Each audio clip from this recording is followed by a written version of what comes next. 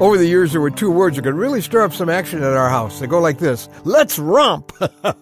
Yeah, you have to understand, I was a father of two sons, and that meant that Dad is ready for some roughhousing with one or maybe two sons.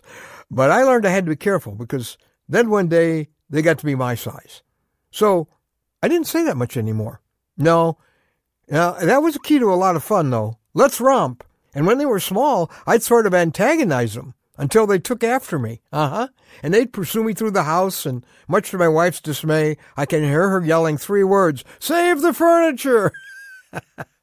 Well, the boys would jump me, and they'd make loud noises and growl and try to keep me down. Of course, I acted real scared, and I acted like I was almost beat, but it was no contest. They were after me, but they couldn't really hurt me. Just like some attackers who may be chasing you right now. I'm Ron Hutchcraft. I want to have a word with you today about chased by the past. Our word for today from the Word of God. We are in Exodus chapter 14. It's a story about people who are being chased. They are the Jews who've just gotten out of Egypt. The Egyptians are not really happy that they've just lost their entire slave workforce.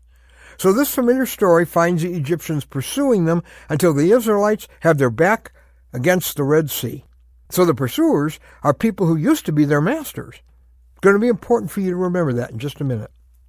Let's read from Exodus 14, beginning with verse 23 right now. The Egyptians pursued them, and all of Pharaoh's chariots and horsemen followed them into the sea.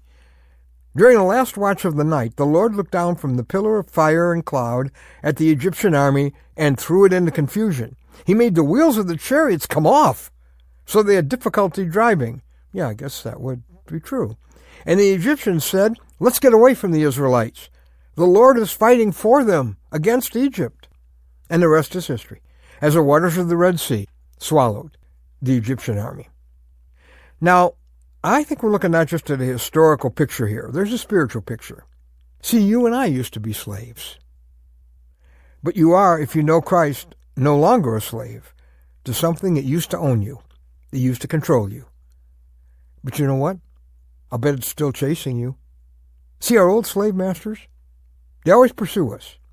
The difference is that you have Christ in control of that area of your life right now. You can say to that old slave master, "Hey, you can chase me, but you can't have me." Just like when my boys were little, chasing me. Yeah, they could chase me, but they couldn't conquer me. Think of what used to be your Egypt. Was it that habit that once mastered you? Was it that depressed way of thinking? That temptation? A destructive attitude, maybe? Or was it a sexual sin? Or an uncontrollable temper? It could have been some selfish way of getting your own way. But that was all BC, before Christ. Before that came under the all-powerful lordship of a risen Christ. But that old master hasn't given up, has he? No, just like Pharaoh in the Old Testament, the old master is pursuing you right now, trying to bring you back to that old slavery.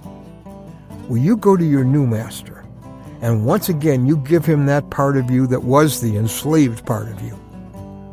Turn him loose to fight for you. You've lived in Egypt long enough. You don't ever have to go back to that slavery again.